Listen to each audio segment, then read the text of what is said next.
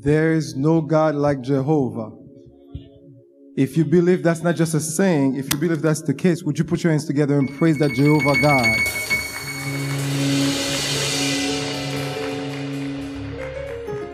The old black Baptist preacher used to say that you went to bed last night, the devil was pulling that you would not wake up. But God woke you up this morning. And this afternoon, if you are here praising God, you are to thank Him for that. Amen? There's a word from the Lord this morning. I want to call your prayerful attention to Psalm 103. It's good to see all of your lovely faces through your mask, or lovely eyes, I should say. Amen. Psalm 103, we want to go over the first five verses this afternoon.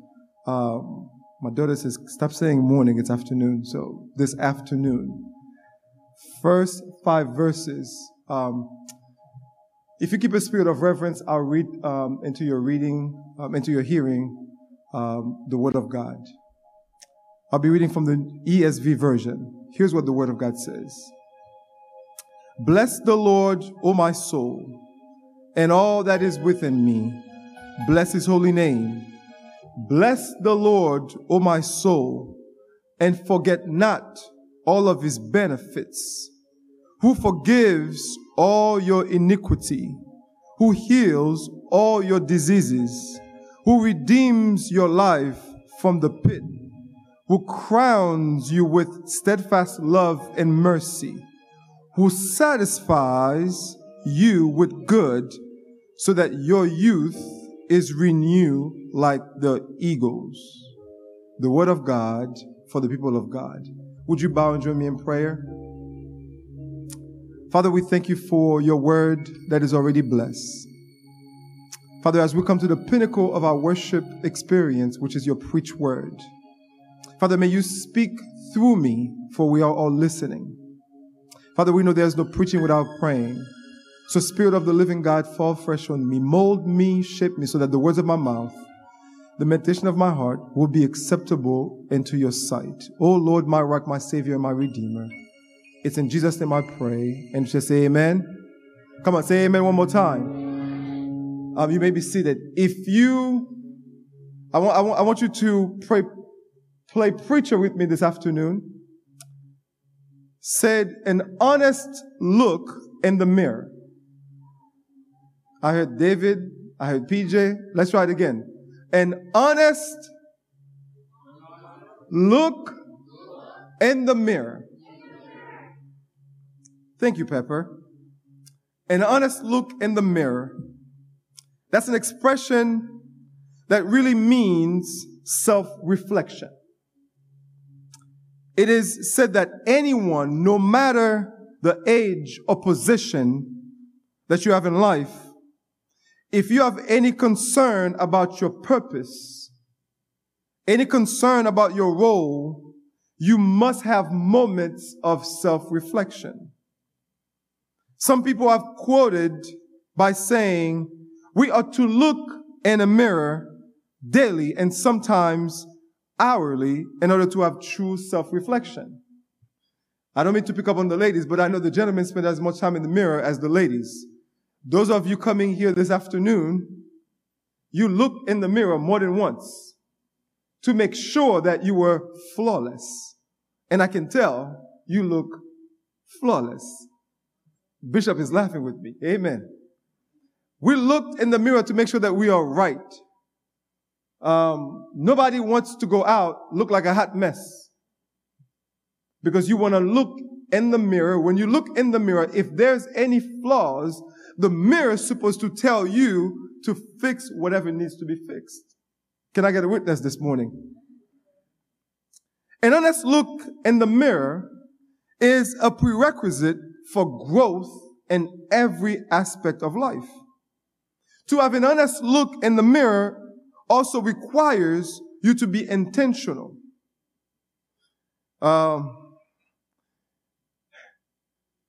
It is said that only a fool look in the mirror and sees something that's not right and does not fix it. If I look in the mirror, I realize there's spinach in my teeth. If I don't go ahead and clean my teeth and I go out, then now people wear a mask, but people make fun of you because you have spinach in your teeth. If after you look at it, it's on you. It's on nobody. So the reality of it is, we must look in the mirror and we must be willing and ready to make the changes that is required upon you looking in the mirror. Well, it is my deeply held conviction that David, the psalmist of this psalm, Psalm 103, is asking us to have an honest look in the mirror. And David did exactly that. No matter your age, no matter your status in life, no matter the season that you are in life, an honest look at the mirror is something that is required, and that's something that we must continually look after that. Walk with me in Psalm 103. Psalm 103 is a psalm of wisdom as well as a psalm of praise. In other words, the psalm brings you wise sayings and wise principle to live your life by. But by the same token, this is a psalm that upon you reading the psalm, upon you singing that psalm, you can't stay quiet, because by you reading the psalm, singing the psalm, you realize how good God has been to you. I don't know about you, but when you realize how good God has been to you, the fact that you are still breathing in this pandemic, you can help but to say hallelujah even with your mask on. Charles Spurgeon, probably one of the world's most famous preacher who ever lived, he said this about when David wrote the psalm. And some people said David wrote Psalm 103 at a later part of his life when he was able to reflect upon where he's been, what God has done for him. Spurgeon says this, Spurgeon agrees, says this: we should attribute this to his later years when he had a higher sense of preciousness of pardon because of a keener sense of sin than his younger days. He says this: his clear sense of the frailty of life indicates his weaker years, as also does the very fullness of his praiseful gratitude. Well, Psalm 103 can be split into three ways. I'm only going to go in the first part. If you want to outline the psalm in the first 5 verses, that's what we're going to see today. We see David reviews the mercies of God to him. And the next, in verses 6 to 18, we saw now he brings it from a personal to a national, asking everybody to review God's mercies over Israel. And then in the last 3 verses of the Psalm, 19 to 22, we see that he calls all of creations, the angels and human beings alike, to praise God. Well, my focus, as I mentioned this afternoon, is on the first 5 verses. So now those first 5 verses give us this mirror that David looks into. And here is my hope. As we see what the mirror David looked into, I hope that we can personally look into this mirror, and hopefully we can see the same thing that David saw, and then naturally we can have the same response that he had. Y'all with me? Y'all with me?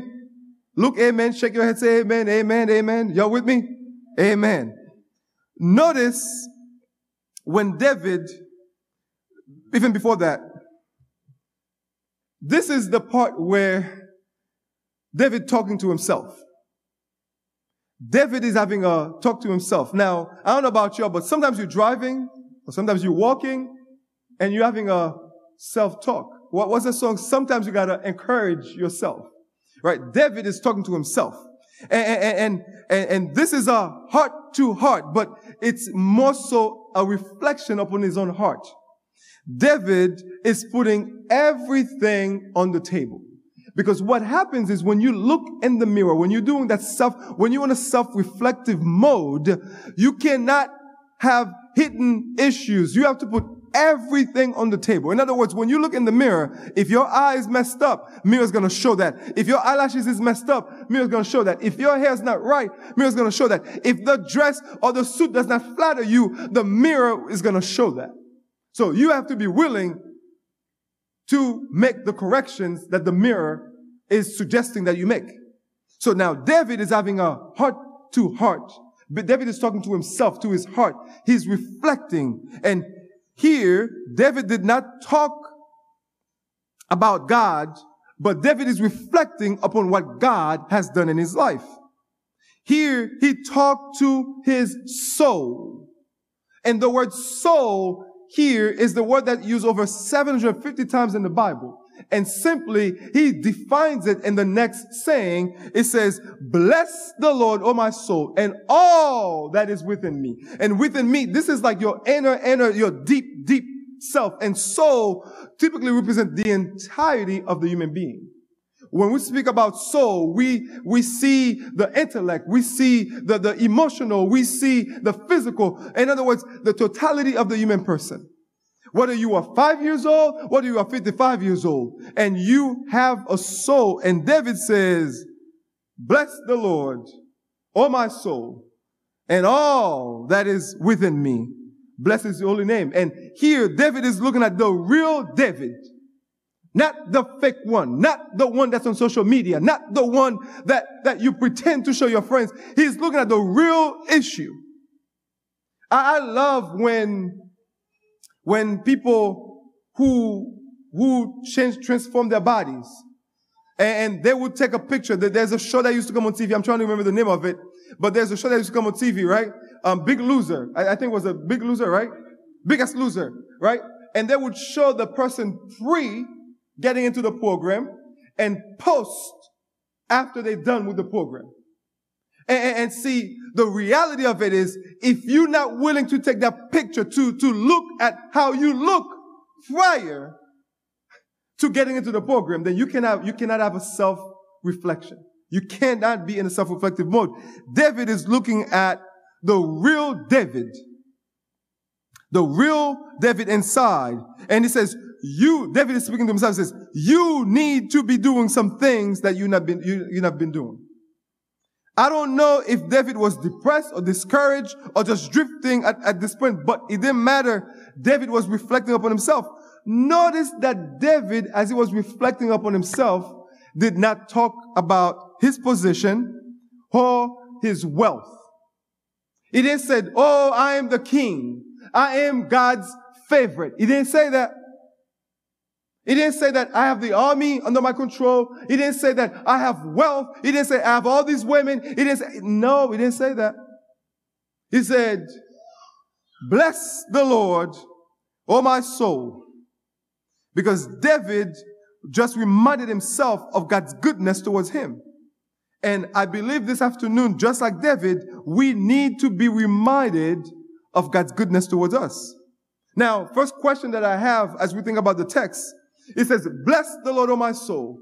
What does it mean by bless? And remember a few weeks ago, we talked about Barak, right? And last time in the context that it was used, it was kneeling down. This time in the context that the word is used is in the context of meaning esteem greatly or praise. The word here is using in this context is great esteem or great praise. And so then David now is saying this, I want to see God in a high esteem. When I was back in the ancient time when I was in school, whenever the principal walks in, the whole class stands up and said, good morning, Mr. or Madam Principal. Y'all remember those days? Those of you who went to school in the ancient years. If the President of the United States walk in a room, when he goes in a room, everybody stands as a reverence to who the President is. That's giving esteem to who the person is. Right? You guys ever pay attention? Well, I know manners don't matter anymore to a lot of people. But when somebody older comes into your house, you don't sit down when they arrive. You got up so you can greet them. Because that's showing esteem.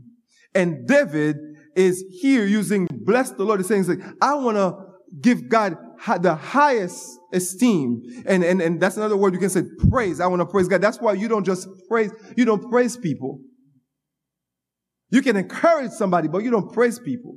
Because only God deserves our praise. I know we're in a culture where Everybody wants to be praised. Everybody wants to be lauded. No.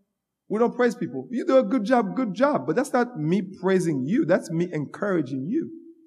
Praising is reserved to God because God is the only one that needs to be in the highest esteem. So now, D.A. Carson, one of my favorite theologians, says this. He says, when the Lord blesses us, He reviews our needs and responds to them. But it says, when we bless the Lord, we reviews His excellencies and respond to them. Let me say this again in case you missed it. When God blesses us, God reviews our needs and He responds to them. When we bless God, God ain't got no need.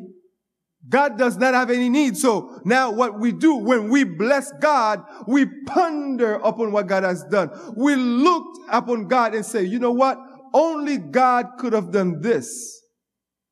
We need to teach our children that only God can do this. We need to remind ourselves, only God has been able to do this. It's funny, my kids think I'm rich. They think I'm rich. They think I'm filthy rich. I mean, that's a prophetic word. But the reality of it is most of our children think we are. Why? Because whatever that they need, they think that the blue card in your pocket, aka Chase, right? They think that blue card pays for everything. And the reality of it is the blue card does pay for everything that they need, that want. Y'all get that? Right? But see, we have to let them know that the blue card that pays for everything, it's not because mommy and daddy got it all like that. Y'all missed that, right? It's because God has been able to bless mommy and daddy. So therefore, what you need, the blue card pays for. But really, it's not the blue card that pays for it. It is God. So then we ought to be able to praise God for His excellencies and respond to them, because when we bless them, because He has met our needs, and respond to them accordingly. To bless the Lord is to remember that He is the source of all our blessings. Before I get into the 5 things I want to say, and I'll take my seat, David says something that I want you to pay attention to. He says, bless the Lord, O my soul, and all that is within me, bless His holy name. And he goes, bless the Lord, O my soul. And whenever you see repetition in the Bible, that means it's important, right? So David want to make sure you understand to bless God. But also there's a clue that happens in the text. It says, and forget not all of His benefits. We have a tendency to be forgetful. We have a tendency to forget what God has done for us. As a matter of fact, if we pay attention, most of us go like, well, I don't know. How come I never got what I want? How come I never this? And sometimes those of us adults, we throw a tantrum and forgetting what God did for us, right? And David here is reminding himself, because here is the thing, to forget what God has done for you is to be prideful. Let me say this again.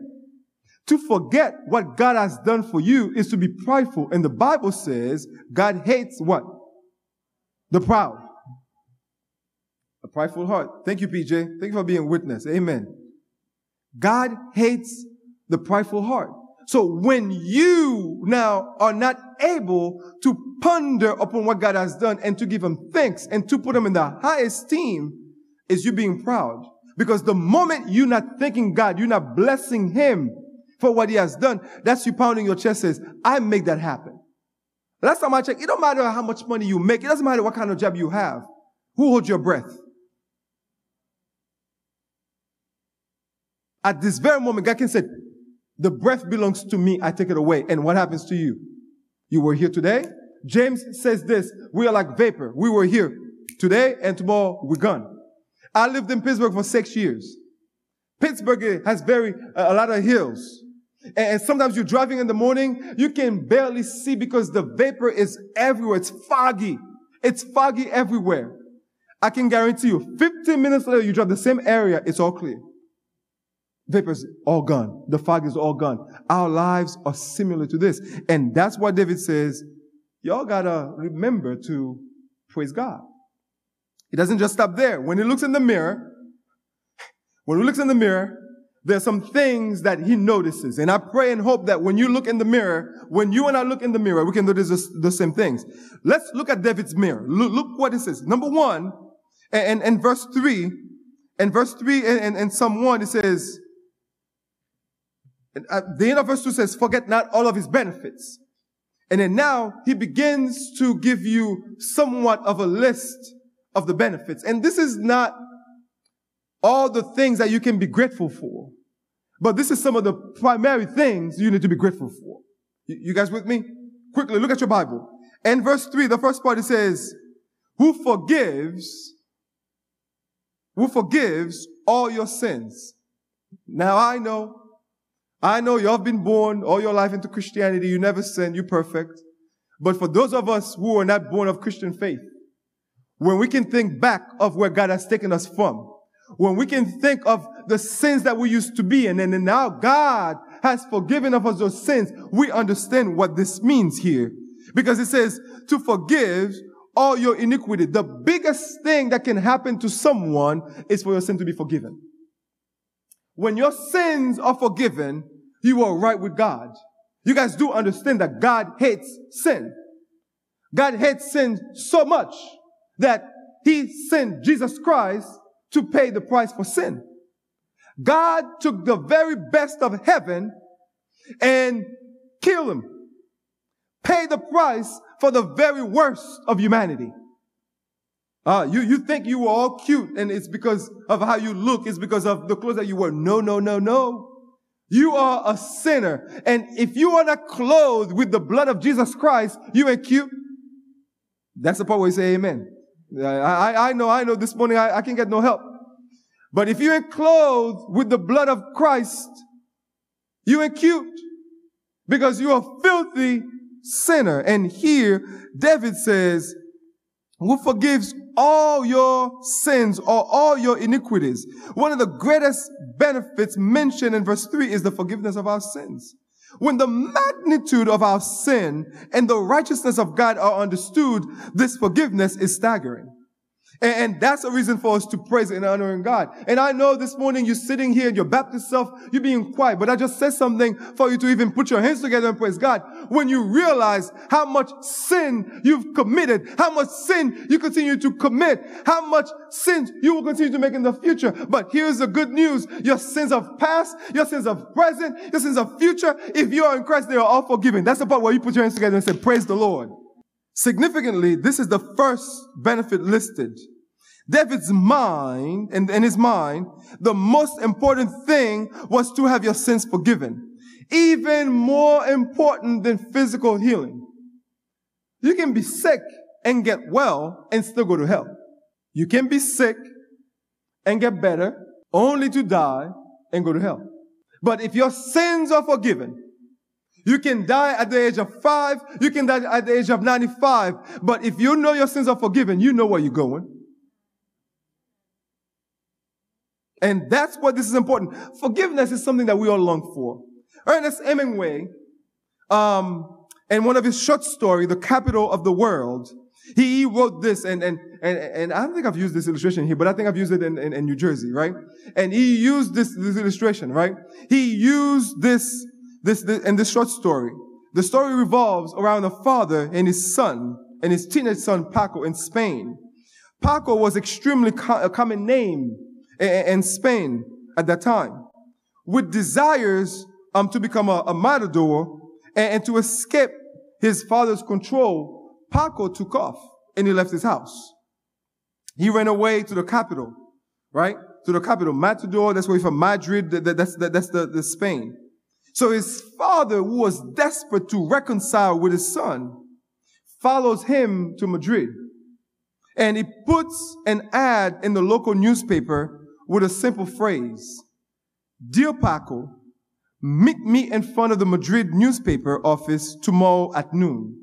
All is forgiven. I love you. Guess what? The next day, there were over 800 Pacos that pop up in front of the newspaper building seeking forgiveness. I don't know about you, but if you like me, I am one of those Pacos always seeking God's forgiveness. That's how much forgiveness is important, because when you are forgiving, that means you've been pardoned. You know, I love how the President of the United States have the ability at the end of his term to forgive just about anybody. The President has the pen to give the pardon. And I remember this like it was yesterday when Bill Clinton was leaving office. His brother had records. You know, his brother got some trouble. And then Bill Clinton forgave his brother. And his brother was pulled over in Los Angeles while he was driving. And then the cop who ran his record said nothing. But he knew this guy had a record. But it says nothing when he ran his record. And he had to let him go. Why? Because he was forgiven. What I'm trying to tell you is this. When you know you are forgiven by God, all your records have been erased. That's the forgiveness that we have in God. God loves you. God is eager to forgive you. God is ready to forgive you. God wants to forgive you. That's why he sent Jesus Christ to save you. That's not all. David moves from forgiveness and now he goes for recovery from sickness. He goes from healing. Look at the second thing, right? And the second part of verse 2. And he heals all your diseases. Oh, there are godly people who suffer. I mean, we have funerals here at times. We have people that are now in COVID ward and people are dying and some godly people are dying. Here, it doesn't mean that when it says heal your diseases, there's a physical component to it. But there's no greater healing than you being in the presence of your Savior. You guys do understand that healing is not just when your body gets better. But healing is when you are away from this body and be in the presence of Jesus Christ. Woo! All right. That didn't go well. True healing is not just your body being restored to the previous stage that it was in. True healing takes place when you finally are away from this body. The old Haitian says, there will be a day, there will be no more sickness, no more disease, no more taxes. Can I say that again? No more taxes to pay. No more chronic disease. No more arthritis. Wait your time. Just begin to get older. You're going to realize that when the weather changes, your knees start cracking up. When it's about to rain, right? Your knees start hurting. Your ankles, your wrist, your elbow, your shoulders, they're going to start, don't worry, they're going to start hurting. I remember when I was younger, I used to be on the phone all night long. When my wife and I were dating, we used to be on the phone all night long and going to the next day, just go take a shower and just go to work. We're on the phone. She was in up north. I'm down here. We're on the phone all night long. Now I can't do that anymore. You're getting old. And the reality of it is, when God heals all your diseases, that's another great benefit for God's care for our bodies. Even while we're here, God is still bringing healing to us, both natural and in a miraculous way. Now, here's my thing. Now, I know everybody nowadays is an expert, is a medical expert. Here's the thing. You can take all the medication given. That's not what's going to bring about the healing. You should take the medication that's given to you. But it is God who decides if he's going to heal you. One person got it. In other words, let me put it to you this way. In other words, when you have a headache, you take a Tylenol and the headache goes away. It is not the Tylenol who did the job. God used the Tylenol to bring about relief for you, because God knows if that headache continues, you're about to lose your mind. So those of us who've experienced God's healing in our body, we are to praise him. You never know anybody who had cancer and God delivered them from cancer? Praise the Lord. You never know anybody who was sick and we pray for people. And that's a good thing when we're sick. The Bible says this in James again. When somebody's sick, pray for them. It's good to pray for sick people. When somebody texts me and said they are sick, pray for me. You know what I do? Whenever if I'm driving, at that moment I say, God, in Jesus' name, Father God, if it's in your will, heal their body. I may not remember later on to pray for that, but that moment I got the message, I pray. And when we all pray, have you ever seen when somebody is sick and there's a prayer chain, there's people that are saying, pray, pray, pray, pray, pray. Why do we pray? It's because we believe prayer works. There's no greater medicine than prayer. But you take your medication, you take whatever you need to take, whatever's been given to you, but pray because God can bless the medicine to do miraculous thing in your body. We have to have this mindset, knowing that God provides healing in our body. So not only we see forgiveness, not only we see healing, but thirdly, we see deliverance from death. Thirdly, deliverance from death. Here's what the text says. Verse 4, it says, who redeems your life from the pit. The word pit here is the word for death. And you guys know redeems is to take you out of trouble, is to get you where you cannot, to get you out where you cannot get yourself out. And it says this, redeems your life from destruction. Many know the powerful blessings of God's rescue from sure destruction. Many knows the calamities are spared for the child of God. Do you guys know how many accidents take place every day on the road? I have an insurance guy here who can tell us all about this. You guys know how many accidents take place every day? But when was the last time you were in a car accident? You guys know how many deadly accidents take place every day? When was the last time it was you? As a matter of fact, if you are sitting here, it's because God has spared your life. That's the reason for you to praise God. Don't think it's because you're such a good driver. There are people who drive by the book. You know, there are certain things, certain blessings that we take for granted. We think it's our birthright. Children, when your parents get you up in the morning and they drive you to and from school and you come home, you ought to also say, praise the Lord. Not because my daddy or my mommy was a good driver, but it's because God protected us on the way to and from. There's certain elementary stuff we need to go back and remind our kids, remind ourselves that God, thank you for your protection on the highways and the byways. You know, every day I take 95. Every day I take I-95, north and south, to get to my destination and from my destination. And I've seen accidents on 95.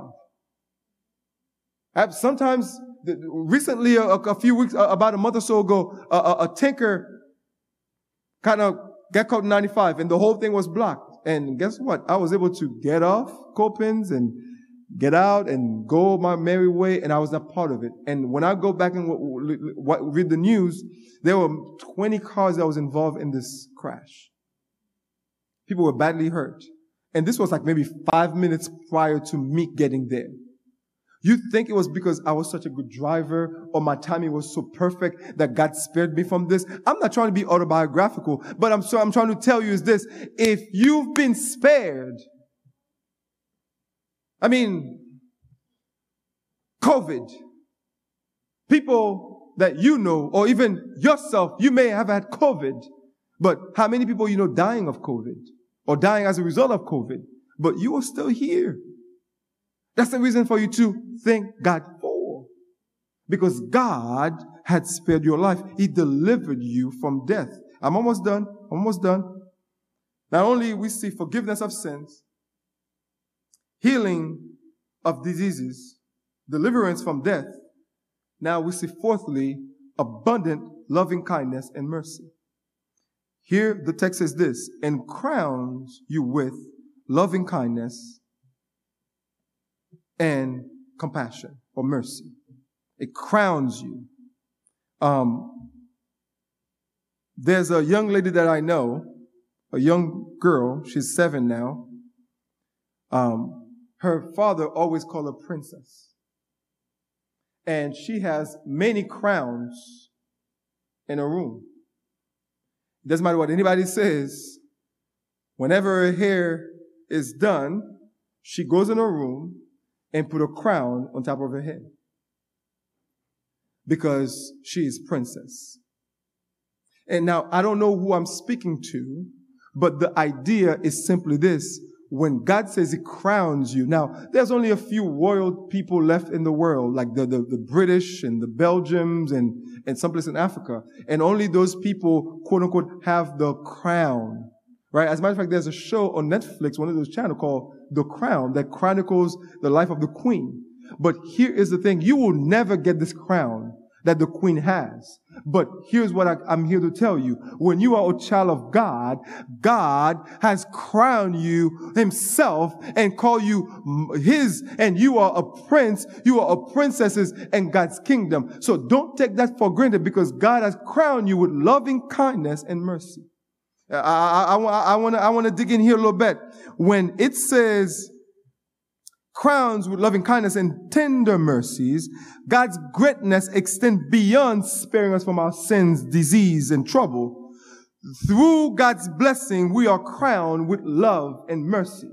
Love and mercy. Love is something that is unconditional. And mercy here is saying this: you've been getting what you don't deserve. As a matter of fact, it's knowing what you deserve. You deserve you deserve the punishment. You deserve the death. You deserve the disease, but God spared you, and God says, I'm giving you mercy. When I was a kid, I remember my grandmother, the only grandmother that I knew, whenever she was in town, there was mercy that was given. What I mean by this, if I did something wrong, my dad was about to give me a Haitian butt whooping, my grandmother would say, grâce, or mercy. In other words, she would say, yes, he deserved to get beaten up. But because she loves me, she loved me. And then she would say, fais grâce, no. Fais parle. When you receive God's mercy, that's exactly what it is. You don't get what you deserve. God has showered you with loving kindness and mercy instead of you getting what you deserve. Again, this is David looking in the mirror. You know who David was?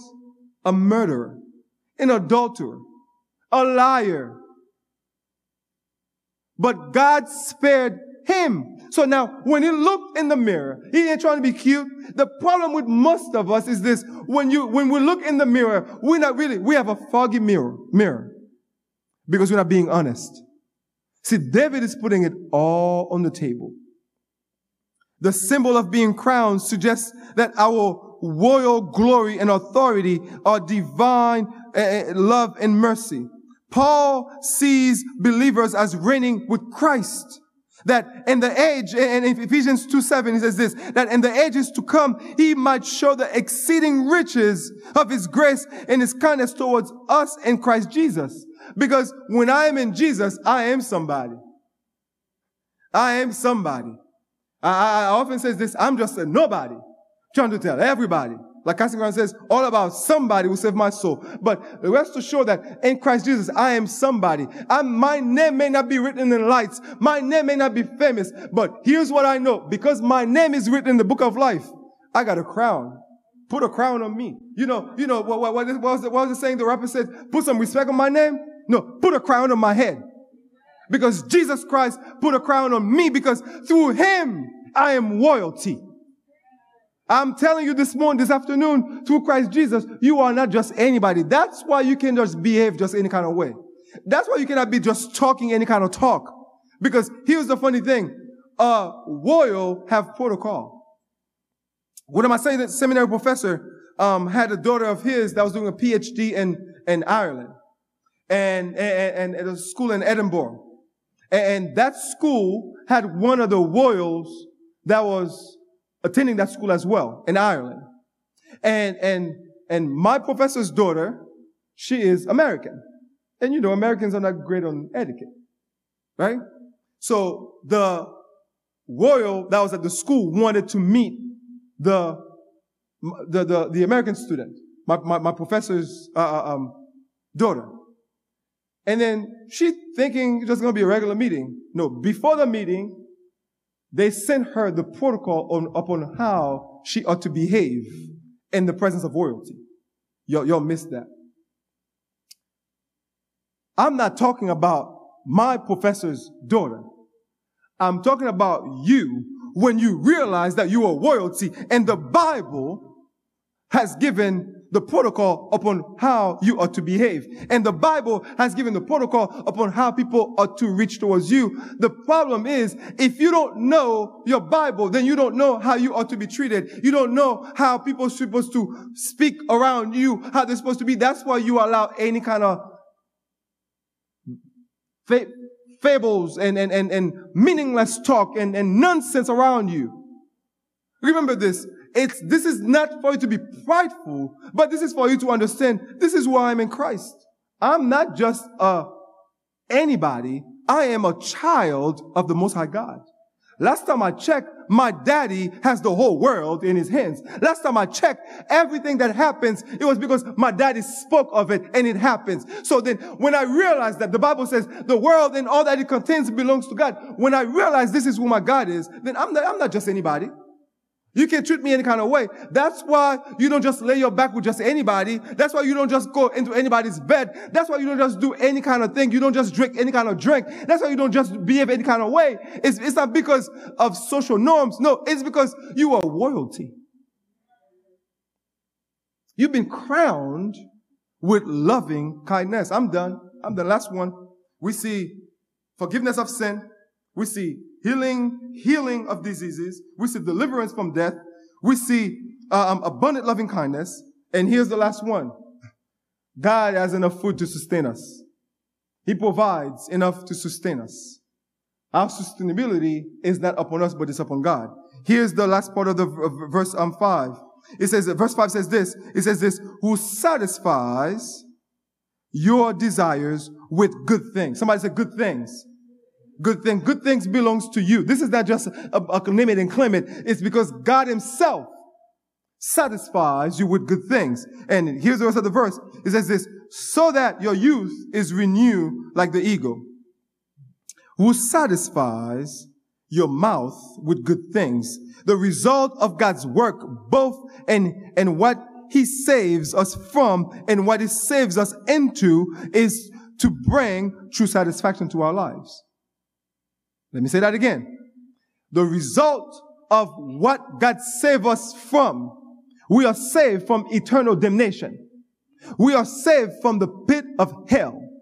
And God saves us into his family, into eternal life, into the Christian family. So then that ought to bring satisfaction.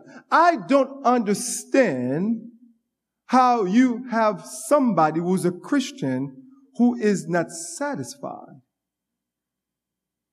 I didn't say settle. I said who's not satisfied. Doesn't make sense. I remember watching 2010 when the earthquake happened in Haiti. There was this lady that was blind. And she was singing a song. And she had one of the most angelic voice that you can hear. She was singing a song that says, I thank you, God, for all that you've given me. And the ABC guy that was doing the interview, she was living in a little shack, right? One of those mud house, right?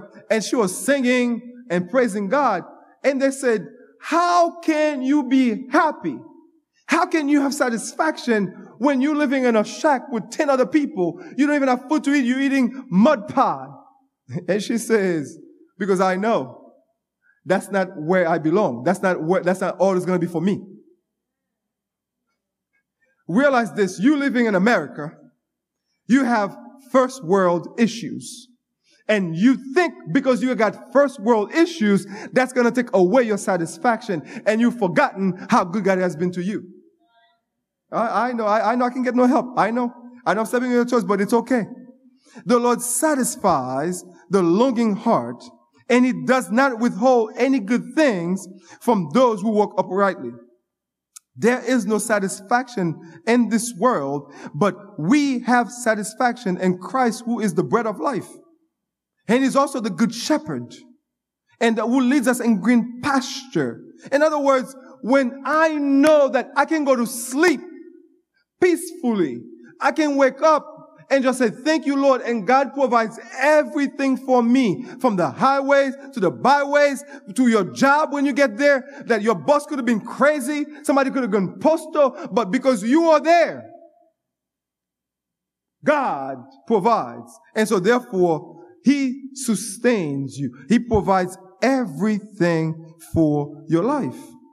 It says, He used this imagery here. It says, so that your youth is renewed like the eagles. Eagle does not fly low. Eagles fly high. You know what I mean? Like, eagles, they don't mess around down there. They go at high altitude. There can be a hurricane. The eagle has enough in his lung to go above the hurricane at a higher altitude and just chill up there. And there's this illustration. It's not a true story, but I want you to picture this illustration. They say this: eagles typically live about 30 to 40 years, but eagles can live up to 75 years. They are the oldest living birds. They live the longest. But the problem that exists with eagles is this: their beak gets too big, and the calcium around their beak make it very, very heavy. And what happened is, because of their feathers, and they pluck on top of each other. And they say this is a make-believe, but I believe it applies in our context. And they said this: if the eagle wants to live to be 75, when they're about 30, 35, they have to make a decision. And the decision that they have to make is that they have to go up high on the mountain. Right? And remember, eagles, nobody feeds eagles but themselves. Right? And a mother would feed the baby until the baby is good enough to fly. And that's why you rarely see where you see baby eaglets, because they're always someplace high, someplace hidden, someplace that you cannot see. And that's why whenever they find a site, they put the camera there, everybody's watching it on their computer. Right? So then what happened is, the eagle at that moment, when it's 35, has to make a decision. They have to go and pluck their feathers, because when they grow underneath each other, that stops them from flying the way that they're supposed to. So what happened in this renewing process is that they go and break their beak so that the calcium buildup can break away, and they pluck their feathers. So therefore, at that moment, they cannot eat. They cannot find things. And they said an eagle can go about 70 days or so without food. But again, this is a make-believe story. But the reality of it is this: what happens is, when the eagle goes up on high, and they do this. Now, what happens, they said, the younger eagles that are flying high at this moment, what they've done, they would drop food for that eagle to be restored, for the body to be renewed, because they realize this: once upon a time, they also gonna get there. And if they're not being kind to the one who are restoring, to the one who are being renewed at that moment, when it's their turn, nobody's gonna pay it forward. So what I'm trying to tell you is this: though this is a make-believe story, but the reality of it is this: we have to pluck some stuff out of us in order for us to be renewed. We have to break some friendship. We have to break some relationships. We have to cut some people off. We have to cut some stuff up. In other words, we have to prune ourselves. I went to Haiti 3 years ago, and I was at the university, Christian North University, in the north. And I haven't had coffee and maybe 14, 15 years. I don't drink the American coffee. It's not coffee. It's not real. My grandmother used to grow coffee beans, organic coffee beans, and she used to roast the coffee beans and grind it there. And that smell would slap you good morning, and wake up and all was well.